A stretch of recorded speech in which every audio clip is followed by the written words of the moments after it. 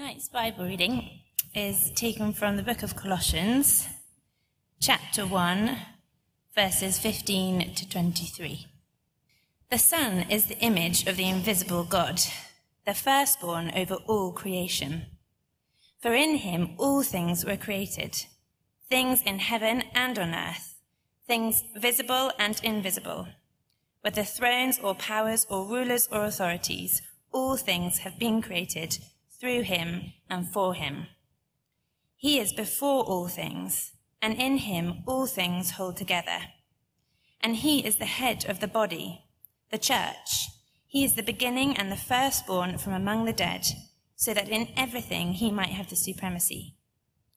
For God was pleased to have all his fullness dwell in him, and through him to reconcile to himself all things, whether things on earth or things in heaven, by making peace through his blood shed on the cross. Once you were alienated from God and were enemies in your minds because of your evil behavior, but now he has reconciled you by Christ's physical body through death to present you holy in his sight, without blemish and free from accusation. If you continue in your faith, established and firm, and do not move from the hope held out in the gospel. This is the gospel that you heard and that has been proclaimed to every creature under heaven, and of which I, Paul, have become a servant. This is God's word. Good evening, everybody. My name's Phil. I'm the Associate Vicar here, and it's lovely to have you with us. Keep your Bibles open. I'm going to pray, and we'll get going. Lord God, only by your Spirit can you open our eyes to see the glorious reality of the Lord Jesus Christ. So please, would you do that now for our good, for his glory, and for the blessing of your world. Amen. Look, I'm sure you clocked as we heard the reading just now that this is a thoroughly theological set of verses. It's full of deep truths about Jesus rather than advice for how to make your life go well or anything like that. And you may be wondering, what on earth is the relevance to my daily life of all that, no doubt, deep pontificating?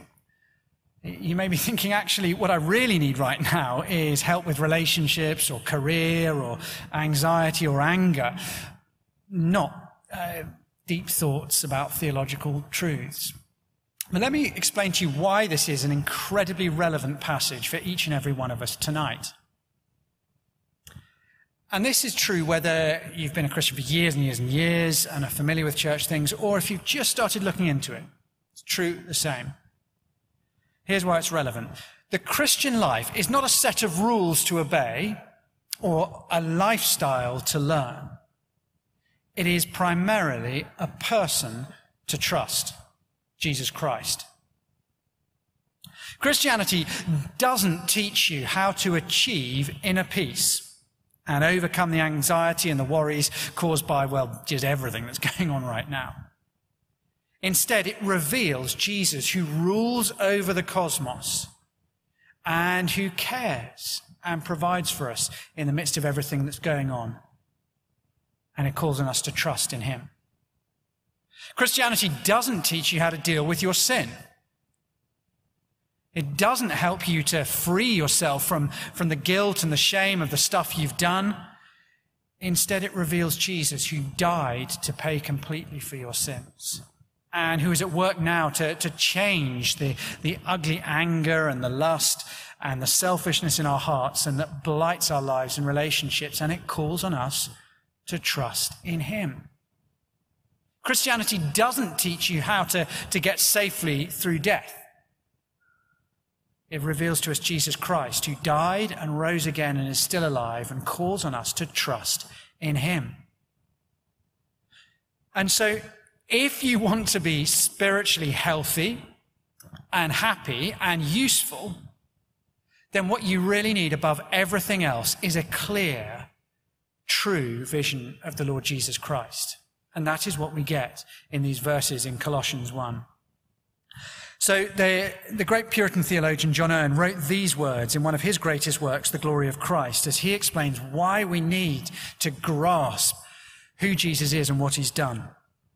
It is by beholding the glory of Christ by faith that we are spiritually edified and built up in this world. For as we behold his glory, the life and power of faith grow stronger and stronger. It is by faith that we grow to love Christ. So if we desire strong faith and powerful love, which give us rest, peace, and satisfaction, we must seek them by diligently beholding the glory of Christ by faith. In this duty, I desire to live and to die. On Christ's glory, I would fix all my thoughts and desires. And so as I've been preparing tonight, the thing I've been praying is that the Holy Spirit will work into us by his word a richer, a deeper, a truer vision of who Jesus is. Now, we're in Colossians. We're working through this term through Colossians. Paul is writing to a church in Turkey, in the town of Colossae. And the Christians there, they feel basically inadequate. That's the issue. And in the first half of chapter 1, he told them, look, you're genuine Christians. You put your faith in the genuine Jesus, and you were therefore rescued. You were, as it says in verses 12 and 13, brought into the kingdom of the Son he loves. And now he begins to show us and them why it is that if you have this Jesus, the Son, if you've been rescued by him, well, then you have everything you could possibly need. So first things, we'll work through it in 3 little sections, which I think show the development of Paul's argument. The Son is supreme over creation. He is its creator. That's the first thing we see. Verses 15 to 17. Look at verse 15 with me. The Son is the image of the invisible God, the firstborn over all creation. The image of the invisible God. Now, he's not here talking about what happens when God the Son becomes a human being, Jesus Christ, and God's image is seen in human flesh. That's not what he's talking about. In these verses, he's talking about what happens in eternity past, before even creation. This is about the Son's eternal status. The point is, the Son shares divinity with the Father. He's the perfect image of the invisible God. If God is pictured as the Son, then, as in the sun in the whole universe, Son, then the Son, O-N, is like the S-U-N's rays, radiating out the glory of the sunshine. And so it is no surprise then that it is the Son who comes to earth and takes flesh to reveal God to us. Because from eternity past, he has been radiating out the glorious majesty of God. And then he comes to earth to do that in his human body. And he is the firstborn over creation, which it kind of sounds like, well, so he's a created thing. He's just the first created thing, except that the very next verse, verse 16, says he created everything. He's the creator, not the created. But in the Bible, being firstborn is less about which order you come in your family. Apparently, I'm a classic middle child.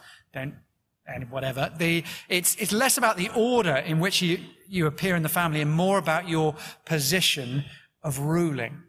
So in Psalm 89, a great psalm about the Davidic kingship, how King David is the great king over all of Israel, we read, verse 27, Psalm 89, I will appoint David to be my firstborn, the most exalted of the kings of the earth. He was the youngest son of Jesse. But firstborn is about position, the right to rule. And the Son, God the Son, Jesus Christ, is the firstborn, not over the kings of the earth, but over the whole cosmic order. And that includes you and me. Now, the next statements in verse 16, they kind of flesh out or prove that he is this great divine ruler over all. Verse 16, for in him all things were created, things in heaven and on earth, visible and invisible, whether thrones or powers or rulers or authorities, all things have been created through him and for him. The point is that all the things that we look to and think, well, they have the power to determine how life goes for us in this world, all those things, well, he made them. Now, for us, the political powers, whether it's squabbling candidates for presidency or autocratic rulers who scorn democracy. Economic powers, like the great tech titans. Apple's net worth is now greater than the combined GDP of all 54 nations of the African Union. Extraordinary. It's like they own the world, these companies. Raw natural forces like hurricanes and earthquakes and volcanoes, which literally shake the very foundations of our world. Or dark spiritual powers that we don't really understand and that either fascinate or terrify us. Jesus rules them all. He made them all. Even the things that are now fallen and corrupted, he made them. He made them good. The devil, therefore, is on a leash. In Luther's stunning phrase, even the devil is God's devil. Verse 17 then summarizes things for us. He is before all things, and in him all things hold together. Everything that is was made by him. He's the source of every atom in existence. And it all exists for him. Every atom vibrates for the glory of Jesus Christ, ultimately. And he is what holds it together. Now, we're used to thinking that some things are solid and stable and other things, well, they require active involvement to keep them going. So peace and harmony, when my two little boys are playing, that requires a fairly large degree of active involvement on our part. If we withdraw our attention, the peace and harmony tends to evaporate rapidly. Our house, however, I never give a second thought to whether it's still standing, because whether I'm actively involved or not, it is just there. Well, the mind-boggling thought of verse 17 is that physical reality, that the houses we live in, the mountains of the Himalayas, the people sitting around you, only continue to exist moment by moment because Jesus actively wills it. If he stops actively willing that we continue to exist, then all of reality will just evaporate. Nothing shows the supremacy, the godness of Jesus the Son like creation. He is more real, more permanent, and more solid than anything we see. He created it. I mean, just try creating something yourself. Anything. I mean, imagine a Great British Bake Off. Imagine they say, the technical challenge this week is just to make one cupcake.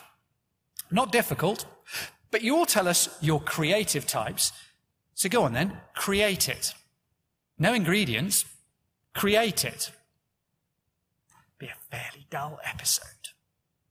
I mean, can't create cupcake without ingredients. Even something as small as that. Who can do that? None of us. Jesus can. Forget a cupcake. He created the cosmos out of nothing. He made everything. I read Tim Kesey, who's a journalist. I read his book, Dispatches. He travels around the world visiting Christians where they suffer persecution and oppression. And he talks about a pastor called Pastor Gennady in one of the former Soviet republics, where it's still very difficult for the church. And as he met the pastor, he was just going into a meeting with the commandant of a massive local prison because he wanted to start preaching the gospel to the prisoners.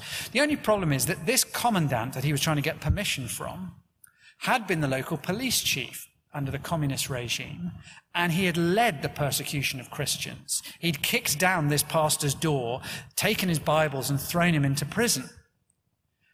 And yet, Tim says, as he met the pastor before he goes in to see this prison commandant, he said he wasn't looking sort of, oh, this is just a waste of everybody's time. We know how this is going to go. He was confident, optimistic. He said, why? He said, oh, it's all right. I've been over his head. Oh, okay, so you've spoken to the regional governor. No, I've prayed to Jesus. Way over his head. I don't know what troubles you, what drives you to pray, but do you realize every time you pray, you go over the head of everything and everyone that troubles you? For he is the creator, the supreme ruler of all things. He is the God who can. The Son is supreme over creation. He is its creator. The Son is supreme, secondly, over new creation.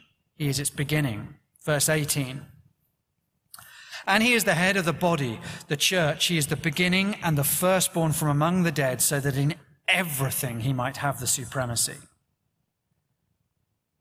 For God was pleased to have all his fullness dwell in him, and through him to reconcile to himself all things, whether things on earth or things in heaven, by making peace through his blood shed on the cross. The Son is the head of the new creation. His supremacy in the old creation, this creation, is the pattern for the next creation. And as he rose from the dead with an eternal undying body, it was the beginning of the new order. His resurrection body is the first act of the new creation. And the church are those who have joined him in it. Now, if you're familiar with the Bible, you may well know that the salvation that Jesus achieved in his death and resurrection is often pictured as a new exodus. Just as in the original Exodus, the people of Israel were slaves to Pharaoh, being worked to death, and God rescued them and brought them into his kingdom. So in Jesus' death, we who are slaves to sin and face eternal death under God's judgment are rescued and brought into the kingdom of the Son, a new exodus. But it is also, according to Colossians 1, a new Genesis, a new creation. As Paul puts it in another of his letters, if anyone is in Christ, they are a new creation. He is the beginning and the firstborn. He is the prototype of the new creation. He is the first to have a resurrection body suitable for eternal life. And he has the power to transform your body so that it'll be like his glorious body forever. And so he has supremacy in everything, this creation and the new one that he's making. So in this second section, it's a bit different. The world, both the physical cosmos and the people within, where it's all pictured as this great, beautiful, perfect glass orb that God has built. And humanity, when we rebelled against God and turned against him, it's as if we cut the cord by which creation was sustained by God. And it fell and shattered into a million pieces, causing untold misery and harm to people and to the created order itself. And now, what has God done? Well, it would be amazing of him if he were to start afresh and create another, better creation, a more beautiful one even than this. But what we're told here is something even more spectacular, something more glorious. The recreation is described, you see verse 20, as reconciliation. What do I mean? Well, rather than sweeping the detritus of this world into the bin and starting afresh, the Son came to reconcile and restore. Not just to make something new, but to make us new. To make a perfect world out of very imperfect people. And it's, back to the Great British Bake Off, it's like someone produces the most stunningly beautiful wedding cake. And they're asked about the ingredients, and instead of eggs and butter and flour and whatever else, they brought along the 2-week-old fetid contents of their food recycling bin and tipped that out. You can't make a beautiful cake out of stuff like that. But Jesus takes the raw material of selfish, ugly, wicked, fickle people like us and makes it into something radiatingly beautiful, rich, glorious. It is mind-boggling when we actually get insight, as we sometimes do, into quite how rotten our hearts are and how deeply ingrained the self-obsession and the pride and the pettiness and the prejudice is. Well, then you see how glorious his work is and you praise him. Lastly, the Son has reconciled us through faith. He's reconciling all things. And you and I can be part of that reconciliation by putting our faith in him. Let's start back at verse 20. And through him to reconcile to himself all things, whether things on earth or things in heaven, by making peace through his blood shed on the cross. Once you were alienated from God and were enemies in your minds because of your evil behavior. But now he has reconciled you by Christ's physical body through death to present you holy in his sight, without blemish and free from accusation, if you continue in your faith, established and firm, and do not move from the hope held out in the gospel. This is the gospel you've heard and that's been proclaimed to every creature under heaven, and of which I, Paul, have become a servant. When the Son entered this world, he entered a broken world, and he absorbed the misery and the sickness and the relational dysfunction and the wickedness and perversion and hatred. And having taken it upon himself, he went to the cross. And you see, Christ Jesus on the cross is the meeting place between holy God and sinful humanity. His body on the cross is the place where the two collide, and he is consumed in fiery judgment. But with God's wrath, his judgment absorbed, Jesus can then lead us back into God's presence, reconciled by his death. And we move from being part of the old creation to part of the new as we trust in Jesus. We go from God's enemies, alienated by our evil behavior, verse 21, to his family. Now look at verse 22. All the things that make us feel alienated from God are dealt with. We feel unworthy and spiritually as if God could never have purposes for me. He's made us holy. That is, set apart as his special vessel for his use. We feel filthy and morally stained, and he's washed us clean, without spot or stain or blemish. None of the stench or dirt of our moral filth remains. Our consciences accuse us and remind us of stuff we've done, and it makes us feel deep shame and guilt.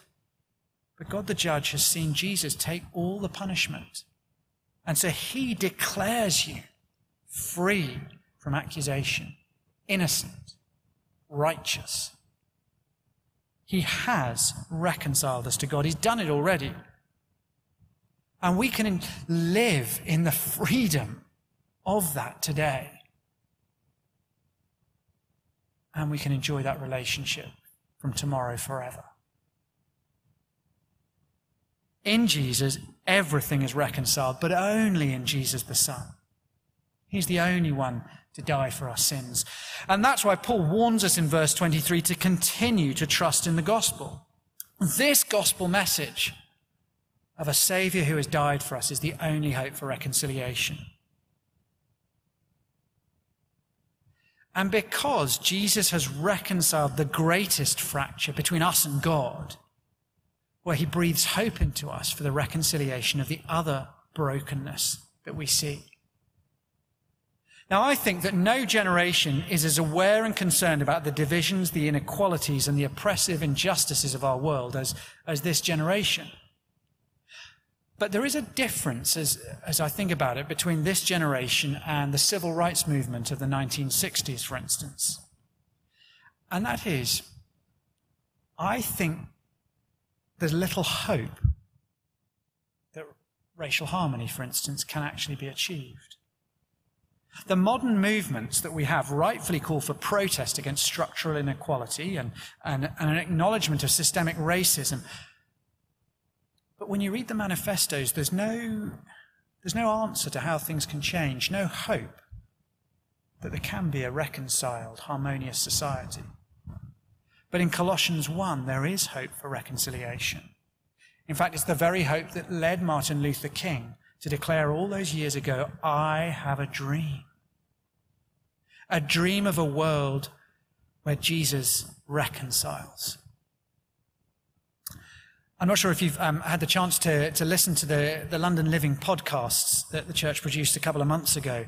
The podcast that Vera produced is incredibly powerful. She talks about just a few of the really awful, racist incidents that she has put up with from the police and from other people since she moved to this country as a child. I have to say, I felt and it doesn't happen often, probably maybe it should happen more, but I actually felt genuinely ashamed. I thought, my country, and we've done this to you. It was awful to hear. But the extraordinary thing as you listen to Vera speak is that she's devoid of bitterness and anger because she has found in Jesus Christ hope and forgiveness and peace. And she sees in the church that God is at work to bring peace and healing where our world is fractured and angry. Because she has found the reconciler Jesus, and she knows that he makes a difference. See, the God who has solved the unbridgeable gap between holy him and sinful us, well, once you've found that, you find he has the power to heal the other divisions in our society, our families, our lives. Now look, I think you get an idea of what Paul is trying to do when you notice the repeated word in this section. Did you notice as we read through what small word is repeated again and again and again? I'll have to slightly give the game away to tell you that in Greek, all things and everything are the same word. Let me reread the first half of the passage. The Son is the image of the invisible God, the firstborn over all creation. For in him all things were created, things in heaven and on earth, visible and invisible, whether thrones or powers or rulers or authorities. All things have been created through him and for him. He is before all things, and in him all things hold together. And he is the head of the body, the church. He is the beginning and the firstborn from among the dead, so that in everything he might have supremacy. For God was pleased to have all his fullness dwell in him, and through him to reconcile to himself all things, whether things on earth or things in heaven, by making peace through his blood shed on the cross. That is not the God of the gaps, is it? That is the God who leaves no gaps whatsoever.